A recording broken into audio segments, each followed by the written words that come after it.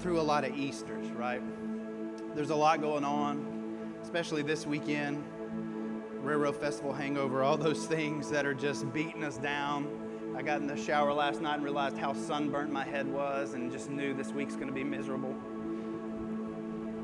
But you know, as we were singing those songs, singing what He's done and worshiping in the fact that there's promises that we carry because of the life that Christ lived, the death that Christ died, and the resurrection that Christ made. And so this morning, you know, we're going to kind of celebrate something that historically the church has celebrated around this time for a very long time. But what I hope is,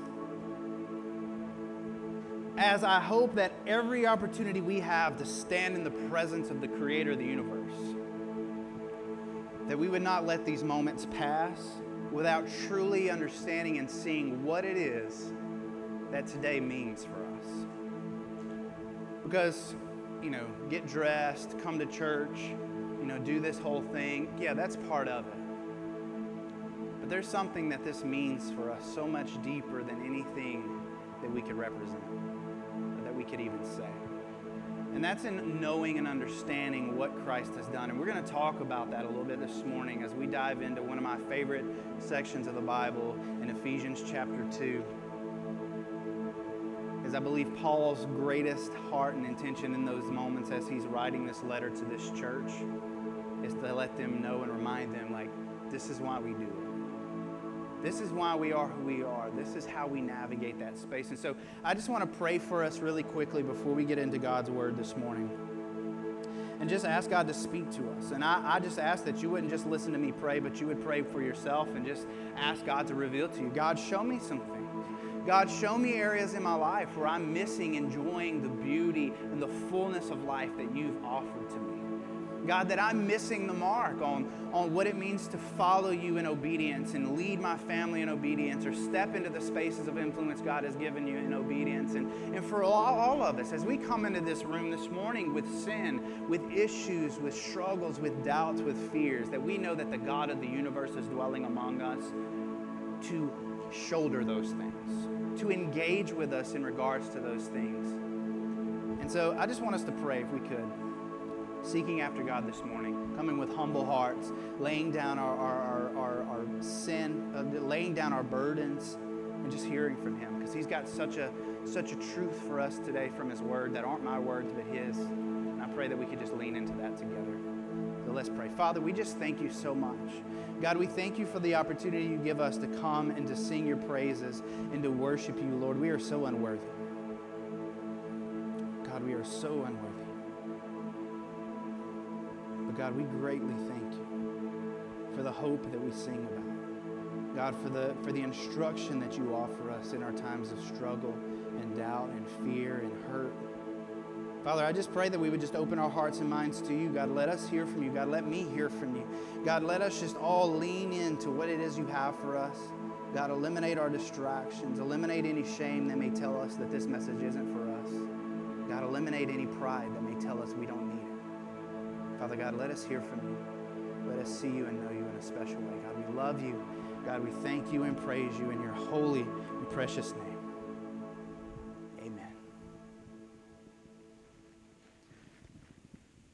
So like I said this morning, you know, historically as the church, we have celebrated this moment for a long time. And the thing is about this, you know, this is the single most, when we talk about the resurrection of Jesus, we're talking about the single most vital moment, important moment in human history for humanity, for humankind, in what Christ has done for us and what he has done. I mean, Paul even references this in 1 Corinthians 15:14. He says, and if Christ has not been raised, then our preaching is in vain and our faith is in vain. So he's acknowledging the most vital element of our faith that we acknowledge is the resurrection of Jesus, because if Jesus has not resurrected, then all of it is meaningless. But the beautiful thing about it, Christian, non-Christian writers alike have written about, You know, the thing about even when the New Testament is written, it's written within 150 years of when Jesus had risen. And there are writings. There would have been people within a generation of a set of people who would have witnessed. The Bible says that there are tons of people, over hundreds of people that witnessed the resurrected Jesus. And then those people, some of those people would have still been alive when the New Testament books were scribed and written. So there's just so much proof and evidence to tell us that the resurrection is true. And so even if we believe that the resurrection is true, and we should because our faith pivots on that moment, have we truly for ourselves embraced what that means for us? You know, C.S. Lewis, I reference him a lot, but he wrote this: Christianity, if false, is of no importance, and if true, of infinite importance. The only thing it cannot be is moderately important. Either it's untrue, in which case it's of no importance, or it's true, and in which case it demands our whole life. There's no space, and I love how he's saying that. And Paul telling us that even when he's talking about the resurrection in 1 Corinthians, he says, it can't be. It's not. It's either the most important thing to us, or it needs to be the most vital element of our life, the most sustaining element of our life, or it's nothing. There's no place for it to be moderately important. There's no place for it to just be something that comes around occasionally. It's not just something we reference when we're hurting. It's not just something that we reference whenever things aren't going our way, or we need something for our family or something for a loved one. And so for us, when we truly, mentally, and spiritually engage with and consider this moment, the resurrection of Jesus, and its implication for our lives, we can't take it lightly. We can't afford to. Not because of some checklist. Not because of some religious expectation or duty. I'm not speaking to us on that level. But I'm talking about the desire that we have and need, the direction that we need, the love that we need to experience, the mercy that we desperately need that we'll talk about this morning. Because of what God has done for us, it means for us to understand what it means for our past, what it means for our present, and what it intends and means for our future. You know, because when we read words like John 3:16 and 17, for God so loved the world that he gave his only Son, that whoever believes in him should not perish, but have eternal life. In verse 17, for God did not send his Son into the world to condemn the world, but in order that the world might be saved through him. And so the question for us is, what does this truly mean? Like, what was God intending to do? What is the resurrection imply for my life, and what does it mean for us? Because the resurrection is a moment that we need to understand. Because when Jesus died on the cross, what it did is it revealed something to the people. Okay, this is different. This is different. So the crucifixion of Jesus revealed something. But what the resurrection did is it sealed it. The resurrection sealed it. And so there's three things that I want us to see this morning that I hope that we can engage with to understand what the resurrection means for us. What does the resurrection truly mean for me? What does it mean for you? And why do we even take the time to celebrate this in this way? So the first thing I want to talk about is the requirements for resurrection. And I know when I say requirements, we immediately go to this checklist of do's and don'ts. In religious space, that's the easiest, most measurable thing for us. But I want us to go to Ephesians chapter 2, verses 1 through 10, and this is going to kind of lay out the groundwork for what I believe Christ intends for us, what Paul is writing to this church, and he's telling them, the Apostle Paul is telling them, this is what the resurrection means for you. And I believe that he starts here with some requirements for resurrection. And so if you're turned, or if you can read with me to Ephesians chapter 2, we'll start in verse 1, and it says this: And you were dead in the trespasses and sins in which you once walked, following the course of this world, following the prince of the power of the air, the spirit that is now at work in the sons of disobedience. So what is the first requirement of resurrection? And I need us to understand this, because it's not that you do something, right? It's not that you accomplish a task, but it's that we have an understanding of something. And what does Paul say in Ephesians chapter 2, verse 1? He says, and you were dead. Resurrection requires there first to be death, right? And so he's telling us, he's telling the people here, he tells them the previous status. He's talking to a group of believers. He's writing this letter to the church, but he's wanting them to understand that the state of living that they were in was not living.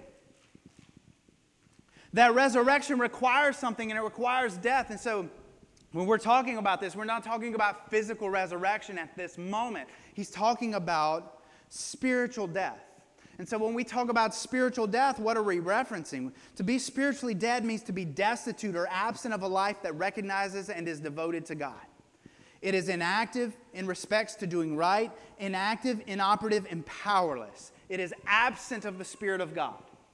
So he says, and you were dead. You were destitute of a desire for God. The Bible tells us that none was righteous, no, not one, that none does good, that none seeks after. In our inability to desire God because of the destitute state of how we live, he tells us that we were dead. And so what we need to understand is that dead people don't do anything, right? So the first requirement of the resurrection of Jesus to mean anything for us is to understand the fact that without Christ, we were spiritually dead. That the Spirit of God was not working. That the offerings of the Creator of the universe were not there for us because we did not want it. We did not seek it. We did not have it. And so it's not a question of if we were dead or if we are dead, but a fact of what is. He says the first requirement of resurrection is that you were dead. And then he continues on and he begins to kind of let us know what instigated our death. What has instigated that spirit, that status of spiritual death? We didn't become dead, we were dead. We were dead. And he tells us that the things that instigated our death were trespasses and sin. So what are trespasses? Trespasses describes this built-in corruption and alienation from God. It also describes a slipping away or a falling away or a step of error. Being in a place that we shouldn't be. You know, because if somebody trespasses on our lawn, they're in a space they're not supposed to be, right? And not only that, but he talks about sin, and sin is the nature to rebel, to do wrong, to choose self. And so he tells us what instigated our death was trespasses, our corruption, our misstep, and then our sin, the nature to rebel, to do wrong, to choose self. To choose what I want. Because that's what's built into us from birth, right? I mean, we can see this from babies and kids. Like, the focus is self. The selflessness is taught. Most people aren't born selfless. If you raised selfless babies, then good for you. But most babies and most children, toddlers, as they grow, they do what they want, when they want it. It's mine, right? Mine, mine, mine. That's the first thing most of them learn. No, right? And so he's telling us these things that instigated our death. Like we said, and we're not talking about becoming dead, that we came into this world inheriting, because of what the Bible tells us, inheriting this death, inheriting these trespasses, inheriting these sins, the sinful nature. That this disease instigated our spiritual death from birth, and we can't avoid it. Psalm 51:5, David says this, "Behold, I was brought forth in iniquity," or brought forth in trespasses, "and in sin did my mother conceive me." And so then he continues on in verse 2, after he says that you were dead, spiritually dead, in your trespasses and sins. He begins to talk about this place at which, the direction at which we were going. And he says that in which you once walked, following the course of this world. So not only is he telling us about what instigated our death, but then he begins to communicate what is the evidence of our death, which is the requirements for resurrection is to see and evaluate the evidence of death. And what does he say were the evidence of death, of our dead state? He says that the spiritually dead is not because of sinful acts that have been committed, but because of the nature we were born into. And it's not just that we were there, but we walked in it. All of us, as we began to live this life and function in this life at which God has created us to live in, our choices, our guidance, our walking was not according to God's guidance. Was not according to what God was giving us or leading us. Because why? Because we were destitute or absent of a desire to seek after God. So we were following something else. And he tells us that we were not only walking, but we were following. We were being led by something. And he tells us very clearly that we were following the course of this world. Now, when the Bible says this, when the Bible uses this language, it's talking about a world system. The way a world functions, the world separate from God. Because the world functions differently than God functions. Right? And that's why when we talk about certain things about God to the rest of the world, it doesn't make sense. Because God is different than that. God is holy, He's set apart, He's sacred. And so when we talk about this, he says that you are following the course of the world. So you are following according to the world system. And the world system tells you that it's all about you. You do what makes you happy. You do what makes you satisfied. That anyone else competing for the same thing as you is an enemy of you immediately. And that you cast everyone out. That you push everyone aside that gets in your way. That the only people that are worth anything are the people that you care about and that are close to you. That your own tribe is the only people who are important. And so there's all these ways at which the world system was leading us. And not only that, not only were we following the course of the world, but he says you are following, and listen, and this is where we have to understand. This is part of those requirements for resurrection. We have to understand. Not only were we following the course of the world that we saw, but it's an intentional leading. And this is so hard for us to embrace and accept sometimes, especially in the modern world and especially in modern Christian circles. It's not something that's communicated a whole lot. But this leading that we were experiencing, that we maybe have experienced or are experiencing right now, is an intentional leading. And it says here, not only were you following the course of the world, just kind of the system that was laid out, but he says you are following the prince of the power of the air. We recognize it doesn't say the king, right? But it says the prince. The king has ultimate authority. God's the king. But there is a source that is leading us away from God. Someone who does have some authority here. Someone who does want us to rebel. Someone that does want to lead us towards paths of selfishness. Towards paths that are focused on our own needs, our own desires, our own passions, our own abilities. And he calls him the prince of the power of the air. And so when we talk about the enemy in this way, we need to understand that he has some authority. He's the prince, he's not the king. But he has some authority within this realm to challenge and to lead and to guide God's creation. And so that leading away from God is an intentional leading. It's not by accident, and it's not just by where we end up, but it's the enemy actively working in our lives. Listen, that same enemy is actively working in the lives of our children. Actively working in the lives of the world around us, within the systems of our world that are established, that are in opposition to God.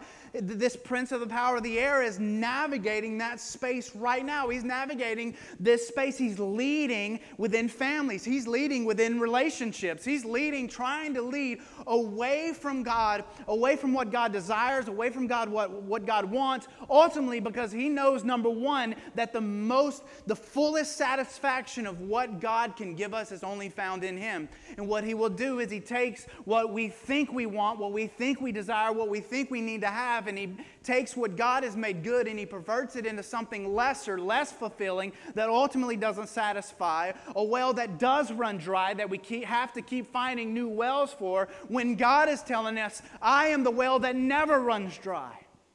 You're looking for your value, your acceptance, your importance, your fulfillment in your relationship, your fulfillment as a parent, your fulfillment as a human being in all of these empty wells. And God keeps calling out and He says, I have it for you.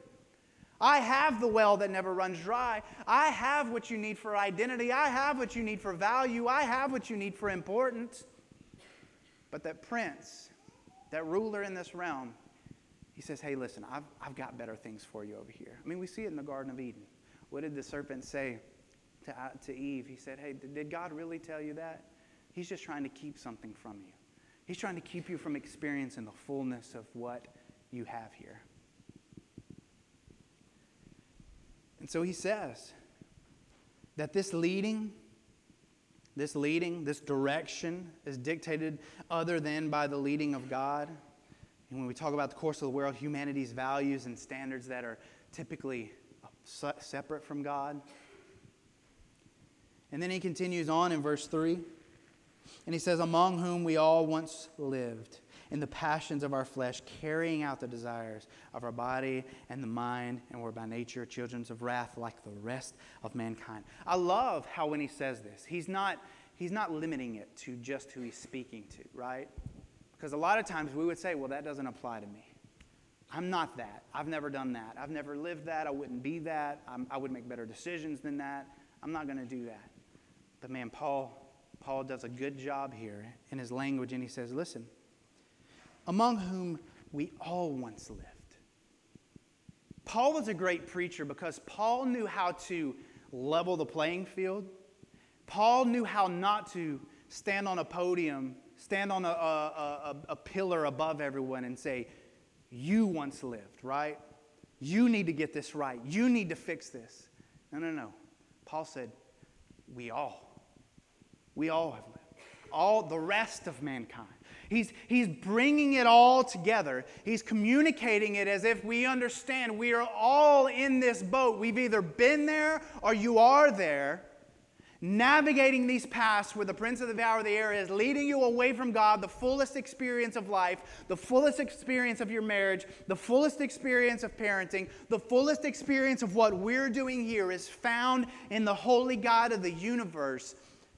And Paul says, listen, among whom we all once lived. I love how Paul levels that playing field. And he says it's not exclusive in one part of humanity. It's not exclusive just to this type of person or this type of person. Listen, it's all of us. And he says, listen, there's no escaping the reality of our condition separate from God, because he's very clear. And if we're really honest with ourselves, we would be able to acknowledge this. And he says the passions and the desires of the mind and the body, separate from God. And even as a believer, we are drawn towards these paths that satisfy ourselves, right? When he talks about passions, desires, and the mind, he's pretty much covered every realm at which we think and live and function. And separate from God, if we're driven by emotional or physical needs, man, we will be so limited in what we know and what we experience from God. But the beautiful thing is this, as we wrap up. In Psalm 16:10, David writes, "For you will not abandon my soul to Sheol, or let your Holy One see corruption." So he tells us, listen, I'm not leaving you in that. That's the beautiful truth about what we celebrate today, church, is that despite the requirements of resurrection, which are that we are dead and that we were being led by something other than God prior to our life in Christ, prior to knowing who God is truly, and maybe even if you're living today in that, being led by something other than the holy God of the universe, no matter who you are or where you've been, God doesn't leave us in that. He offers us paths. He offers us a place at His table. And he says this. In verse 4, he says, but God. The greatest 2 words in the entire Bible, I believe, is whenever the Bible says, but God. Because typically, he's telling us that we were here. We were dead, we were destitute, we were alone, we were destructive, we were falling to pieces, we were destined for nothing good but God. The God of the universe deciding to lend a hand towards broken humanity. And I say this all the time because I think it's worth saying. The difference between the Christian faith and every other faith in the world, and you can quote me on this, every other religion in the world, is the fact that our God is the only God that leans down to where we are. The God of every other religious faith in the world is its God inviting its people to come to where they are. Our God leans down into the dirt where we are. Our God comes into the grave where we are. Our God comes down to brokenness where we are. Our God came down and was nailed to a cross, bearing our sin and shame, experiencing the pain and the hurt and the disgust and the guilt and the shame that was meant for us, and he bore that on the cross for me and you. Our God isn't like any other God that any other faith would ever say or mention. The God of the Bible is the God that comes where we are. The God that's leaning into your life right now. No matter what you've done, no matter where you've been, and no matter even what future you think's ahead of you, the God of the Bible looks into your life and he says, this is where you are. This is where you are. This is who you are. But God. And so what does he say? One of the most powerful statements in the Bible.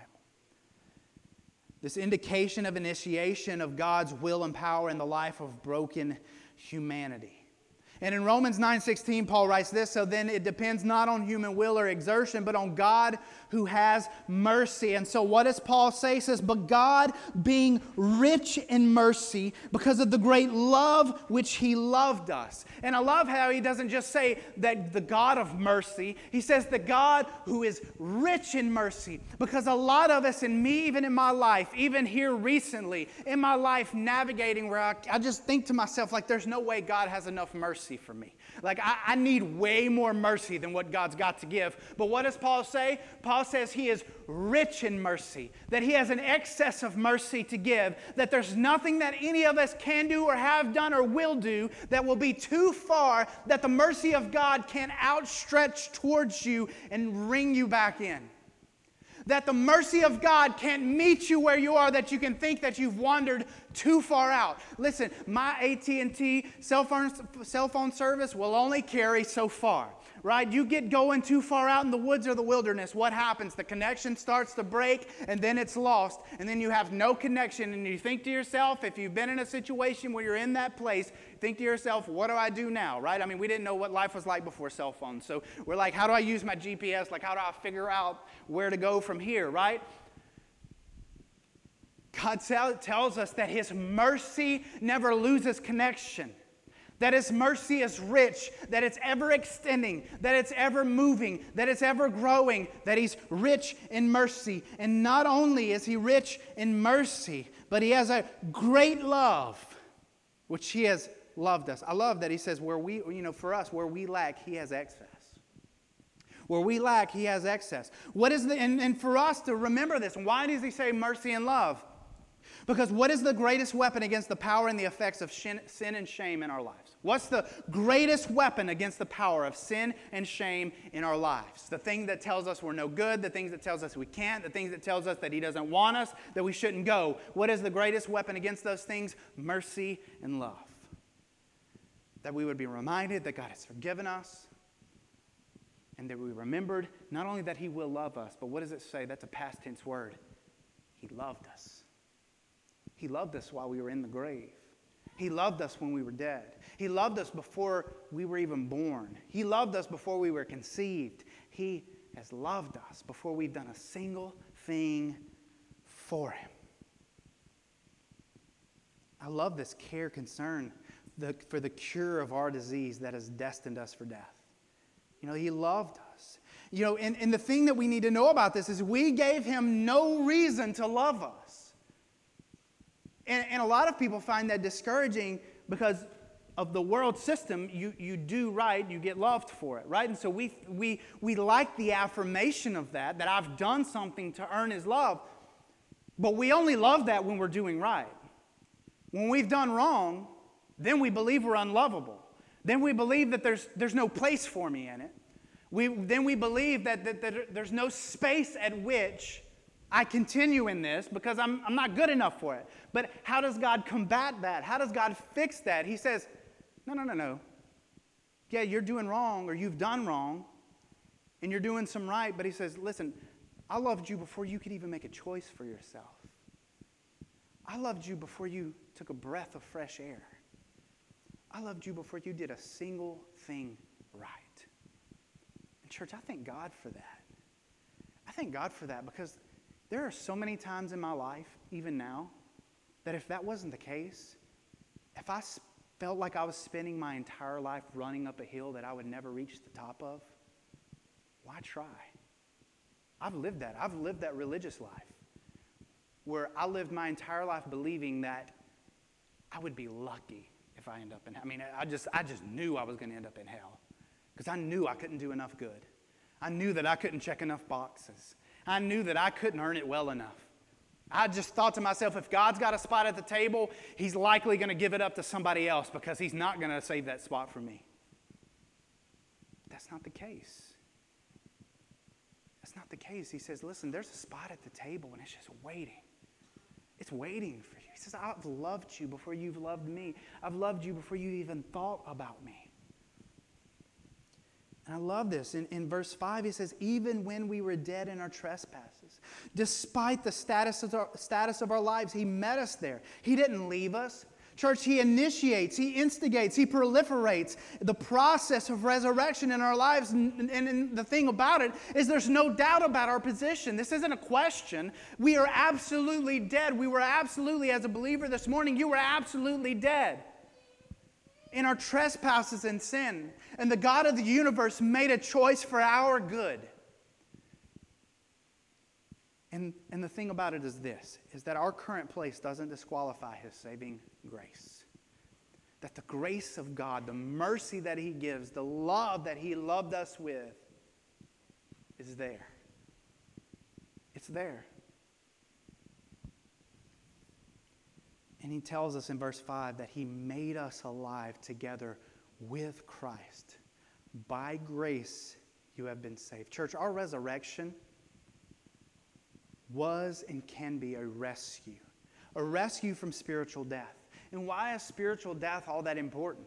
Because spiritual death, number one, is us not living to the fullest extent of what God intends for us to live. There's this already but not yet aspect of it, that what God wants to give us now, blessings and experience that we can have now. Now, I'm not talking about riches and wealth and all that prosperity gospel stuff. That's not what I'm talking about.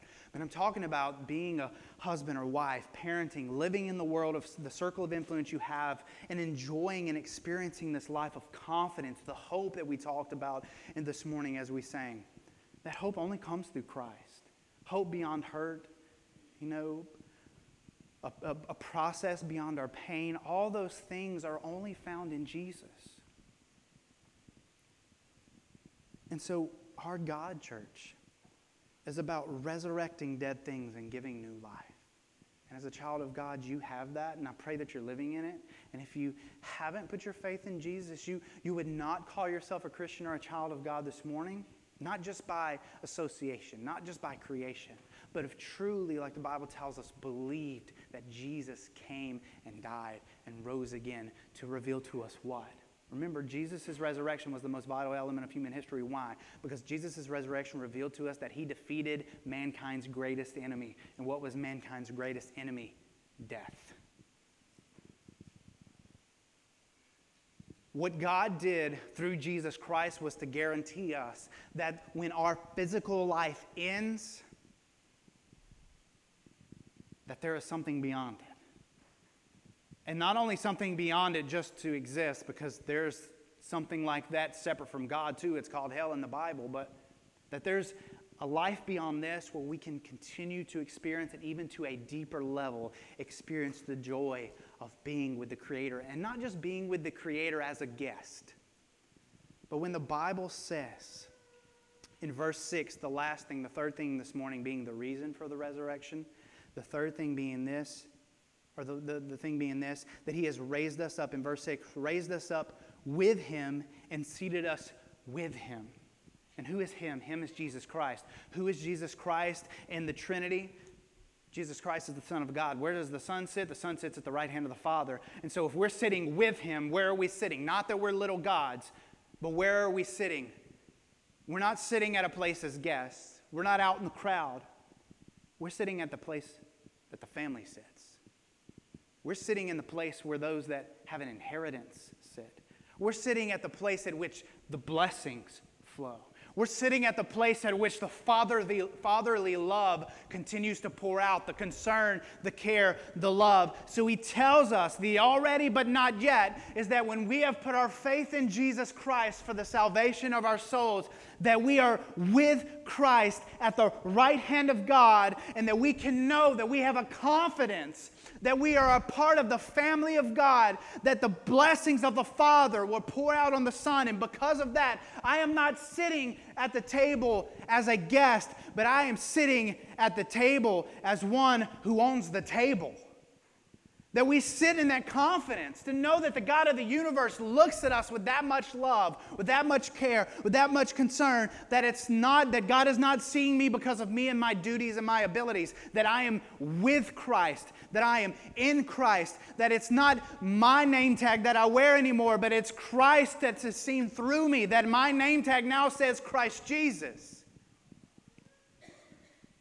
And that is so much hope for us, because it's not our good deeds it's not us that has gained our admittance to the table, but it is Jesus that has gained that for us, and that we celebrate that, and that we live in that. And there's a reason why we are resurrected, is to live in that. There's this already of our eternity that is sealed, and then the not yet of Christ's continual work in our lives. And this is what we need to know. You know, the Bible says that faith without works is dead, because even though works do not secure our salvation, works are evidence of our salvation pouring out from our lives. And listen, it's got to be different than just doing good, because a lot of people who don't believe in Christ do good things. We talk about this all the time. But it's doing good things for the sake of Christ. Doing good things for the kingdom of God, that point back to Him, that don't point to me, that don't put me in the spotlight, that don't put me in the center of the universe, that don't celebrate me, but it celebrates Christ. And so he says, we don't sit with Christ yet, church, but we sit in Christ. Made and raised indicates a tense that are immediate and direct results of our salvation. And so then in verse 7 he says this, so that in the coming ages He might show His riches of His grace and kindness towards us in Christ. And so what He chooses to do, and this is our challenge, is that He chooses to use us to reveal His message, to lead others to the same riches He has offered us. And how does He do this? And I love that He uses this. In verse 7 he says, the riches of His grace in kindness towards us in Christ. Because what's the significance of God's kindness? You know, kindness is kind of that external act, separate from obligation. You know, the purest form of kindness is choosing to do something without obligation. And so God has showed us kindness by offering us mercy and love and the grace that forgives us. And not only that, but then what He's given us, if you're a Christian here this morning, what He has given us is this message. He says, so that in the coming ages, so that in our future, He might show something. And He uses us to do that. And we have the opportunity to reveal that through what? Through His kindness. In Romans 2:4, he says, or do you presume on the riches of His kindness and forbearance and the patience? And he says, not knowing that God's kindness is meant to lead to what? Repentance. What is repentance? Understanding that we need something that we can't provide for ourselves. Understand that we have sin and trespasses. that have instigated our spiritual death. We have things that are holding us back in the grave, holding us back in the coffin. And he says, understanding that he has offered us something. Church, God will never stop dealing with us on the basis of his grace. And verses 8 and 9 say, by grace you have been saved, not of your own doing, not a result of works, so that no one may boast. Because listen, if our secured space in our salvation with Jesus was because of our own works, what would we do? We'd make sure everyone knew about it, and it would be us who gets the glory for it. But God says, I've offered you a salvation that is separate from your works, which should be good news to us because our works aren't consistently good, right? I mean, unless you're just perfect people, I'm not always good. I struggle.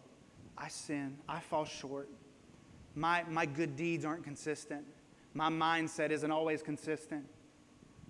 But the saving work of God through Jesus Christ is. And it secures us. And it seals us. And it promises us something beyond what we have within ourselves. It's not of your own work, your own skill, your own intellect, so that we could not boast of ourselves or lean on our own strength and ability. Not to take away from the fact that God in his infinite ability and wisdom chose to rescue broken humanity from its own problem. In Romans 3:28 it says, "For we hold that one is justified by faith apart from the works of the law." And then the last thing, the reason for our resurrection is this, kind of building off of that. In verse 10, he says, "For we are his workmanship, created in Christ Jesus for good works which God prepared beforehand." Church, God defeated our greatest enemy, death, so that we could truly live as he made us and carry on as we were created. I love that. He says that we are his workmanship. And when it says workmanship, it speaks of a work of art that carries the idea of a beautiful poem. And I don't know about you, but none of those things are ever made by accident, but they're created with intent. And not only are they created with intent, but he tells us that those things were created, the good works created for you, with you in mind, were created when? Beforehand. Before you took the proper steps, before you made the proper decisions, before you took the proper work about it yourself. He said those things were prepared beforehand for you. 2 Timothy 1:9, he says, "He who saved us and called us to a holy calling, not because of our works, but because of his own purpose and grace, which he gave us in Christ Jesus before the ages began."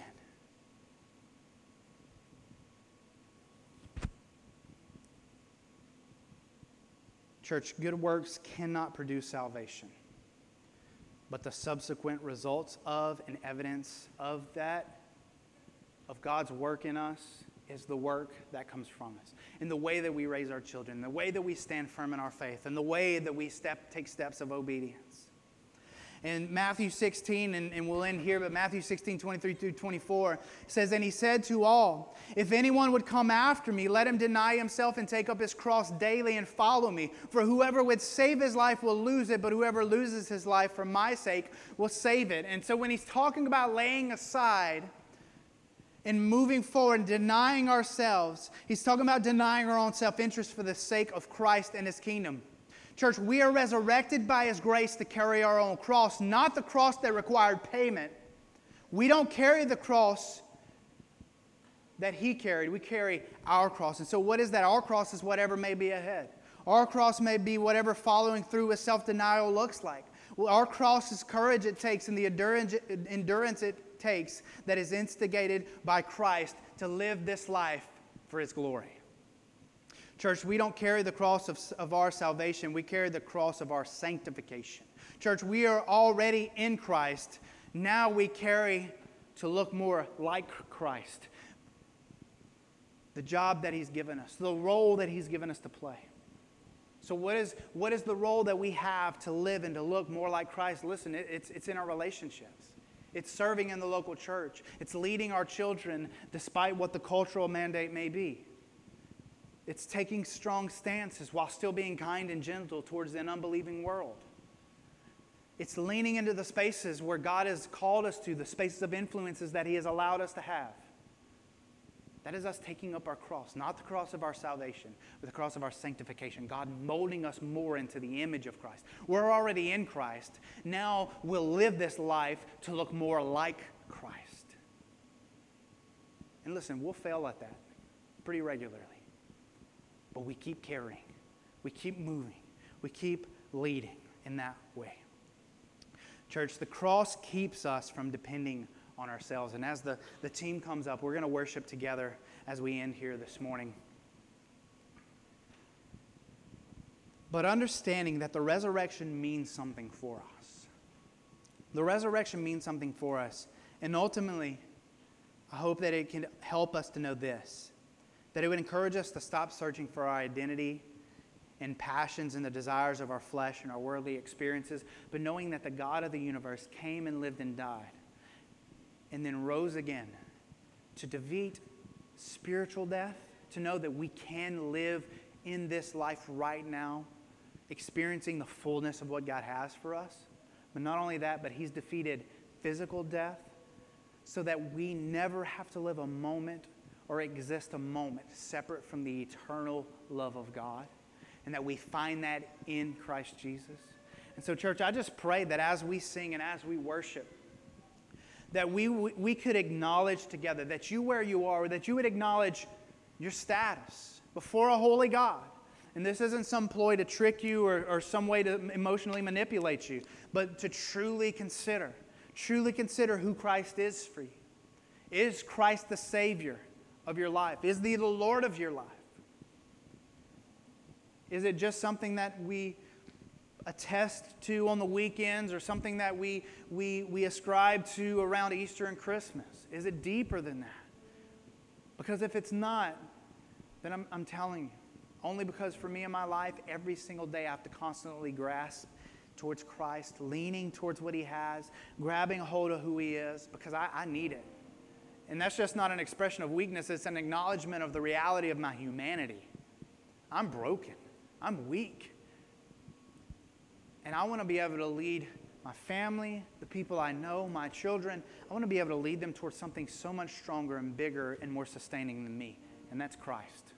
So I pray that you can know that. I pray that you can experience that. I pray that you can confidently share that with the people that you know. And if you don't know it, the Bible tells us that if we will believe, if we'll repent and acknowledge our need, if we'll believe in Christ and His work and what He wants to do, that we can find rescue and salvation and resurrection in Him now. And listen, be honest with yourself. Christian this morning, be honest with yourself. Are you truly experiencing and walking in the resurrection that Christ has called you to? The reason for your resurrection? And then if you're here and you would not say that you're a Christian, you have questions, doubts, fears, what is it? What has the prince of the power of the air convinced you of? What has he lied to you about that God can clear up? Listen, Garen's here. He'll pray for you. If there's someone else that you know here that you want to ask a question to or talk to or seek advice from, or you have something going on that you would just like to have somebody lean in with you, then this is that moment. We're going to sing together. I encourage you to sing as we worship and celebrate what Christ has done. So stand with us this morning and bow your heads with us, and let's just pray together. Father, we thank you so much for this morning. God, we thank you for the truths and the reality of your word. God, I thank you for this time that you've given us just to worship your holy name. God, I pray that this morning that we could just worship you in such confidence and God, experience you on such a deeper level than maybe what we have even this morning. God, I just pray that you would just soften hearts and minds. God, let us just seek you and see you in a special way here today. Father God, we just love you. God, we thank you and praise you. In Jesus' name.